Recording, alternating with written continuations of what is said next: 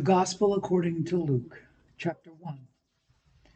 Inasmuch as many have taken in hand to set in order a narrative of those things which have been fulfilled among us, just as though who from the beginning were eyewitnesses and ministers of the word delivered them to us, it seemed good to me also, having had perfect understanding of all things from the very first, to write to you an orderly account, most excellent Theophilus, that you may know the certainty of those things in which you were instructed.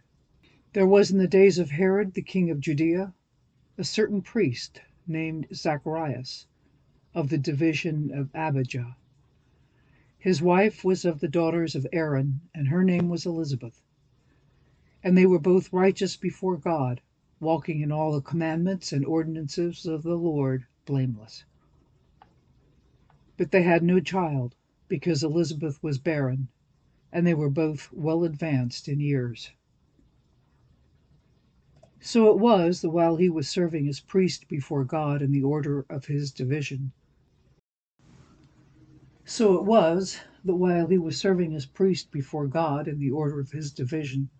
according to the custom of the priesthood, his lot fell to burn incense when he went into the temple of the Lord. And the whole multitude of the people was praying outside at the hour of incense. Then an angel of the Lord appeared to him, standing on the right side of the altar of incense.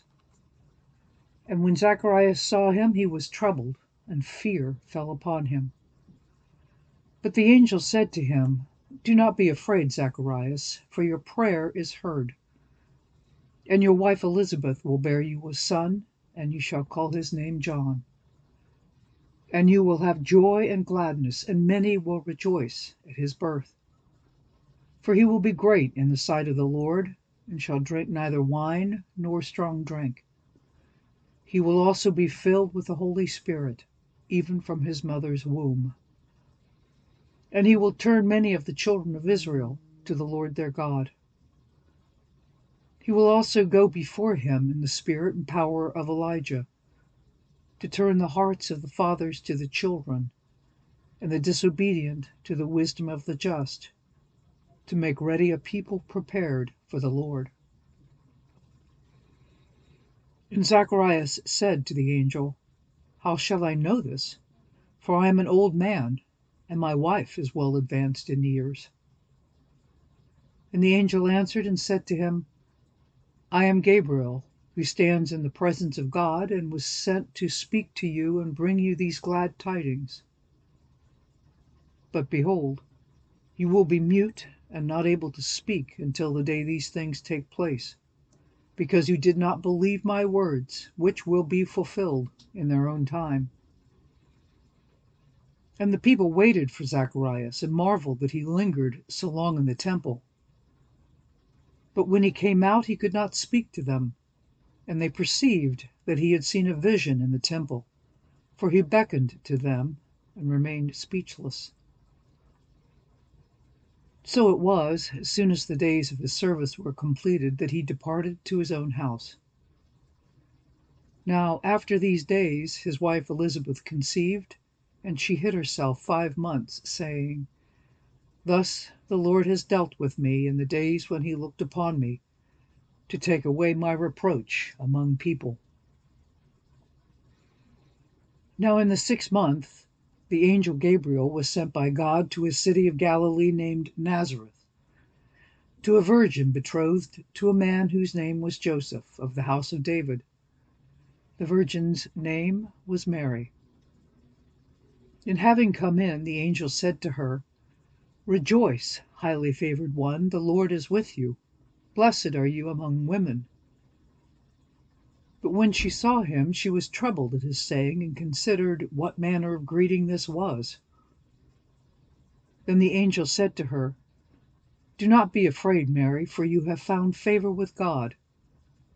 And behold, you will conceive in your womb, and bring forth a son, and shall call his name Jesus. He will be great, and will be called the Son of the Highest. And the Lord God will give him the throne of his father David. And he will reign over the house of Jacob forever, and of his kingdom there will be no end." Then Mary said to the angel, "How can this be, since I do not know a man?" And the angel answered and said to her, "The Holy Spirit will come upon you, and the power of the Highest will overshadow you. Therefore also that Holy One who is to be born will be called the Son of God. Now indeed, Elizabeth, your relative, has also conceived a son in her old age, and this is now the 6th month for her who was called barren. For with God nothing will be impossible." Then Mary said, "Behold, the handmaiden of the servant. Let it be to me according to your word." And the angel departed from her. Now Mary arose in those days and went into the hill country with haste to a city of Judah, and entered the house of Zacharias and greeted Elizabeth. And it happened, when Elizabeth heard the greeting of Mary, that the babe leaped in her womb, and Elizabeth was filled with the Holy Spirit. Then she spoke out with a loud voice and said, "Blessed are you among women, and blessed is the fruit of your womb. But why is this granted to me, that the mother of my Lord should come to me? For indeed, as soon as the voice of your greeting sounded in my ears, the babe leaped in my womb for joy. Blessed is she who believed, for there will be a fulfillment of those things which were told her from the Lord." And Mary said, "My soul magnifies the Lord, and my spirit has rejoiced in God my Saviour. For he has regarded the lowly state of his maidservant. For behold, henceforth all generations will call me blessed. For he who is mighty has done great things for me, and holy is his name. And his mercy is on those who fear him from generation to generation. He has shown strength with his arm.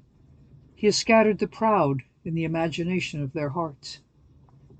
He has put down the mighty from their thrones, and exalted the lowly. He has filled the hungry with good things, and the rich he has sent away empty. He has helped his servant Israel in remembrance of his mercy, as he spoke to our fathers, to Abraham, and to his seed forever." And Mary remained with her about 3 months, and returned to her house. Now Elizabeth's full time came for her to be delivered, and she brought forth a son. When her neighbors and relatives heard how the Lord had shown great mercy to her, they rejoiced with her. So it was on the 8th day that they came to circumcise the child, and they would have called him by the name of his father, Zacharias. His mother answered and said, "No, he shall be called John." But they said to her, "There is no one among your relatives who is called by this name." So they made signs to his father what he would have him called. And he asked for a writing tablet and wrote, saying, "His name is John." So they all marveled. Immediately his mouth was opened, and his tongue loosed, and he spoke, praising God. Then fear came on all who dwelt around them, and all these sayings were discussed throughout all the hill country of Judea. And all those who heard them kept them in their hearts, saying, "What kind of child will this be?" And the hand of the Lord was with him. Now his father Zacharias was filled with the Holy Spirit, and prophesied, saying, "Blessed is the Lord God of Israel, for he has visited and redeemed his people, and has raised up a horn of salvation for us in the house of his servant David, as he spoke by the mouth of his holy prophets, who have been since the world began, that we should be saved from our enemies, and from the hand of all who hate us, to perform the mercy promised to our fathers, and to remember his holy covenant, the oath which he swore to our father Abraham, to grant us that we being delivered from the hand of our enemies, might serve him without fear, in holiness and righteousness before him all the days of our life.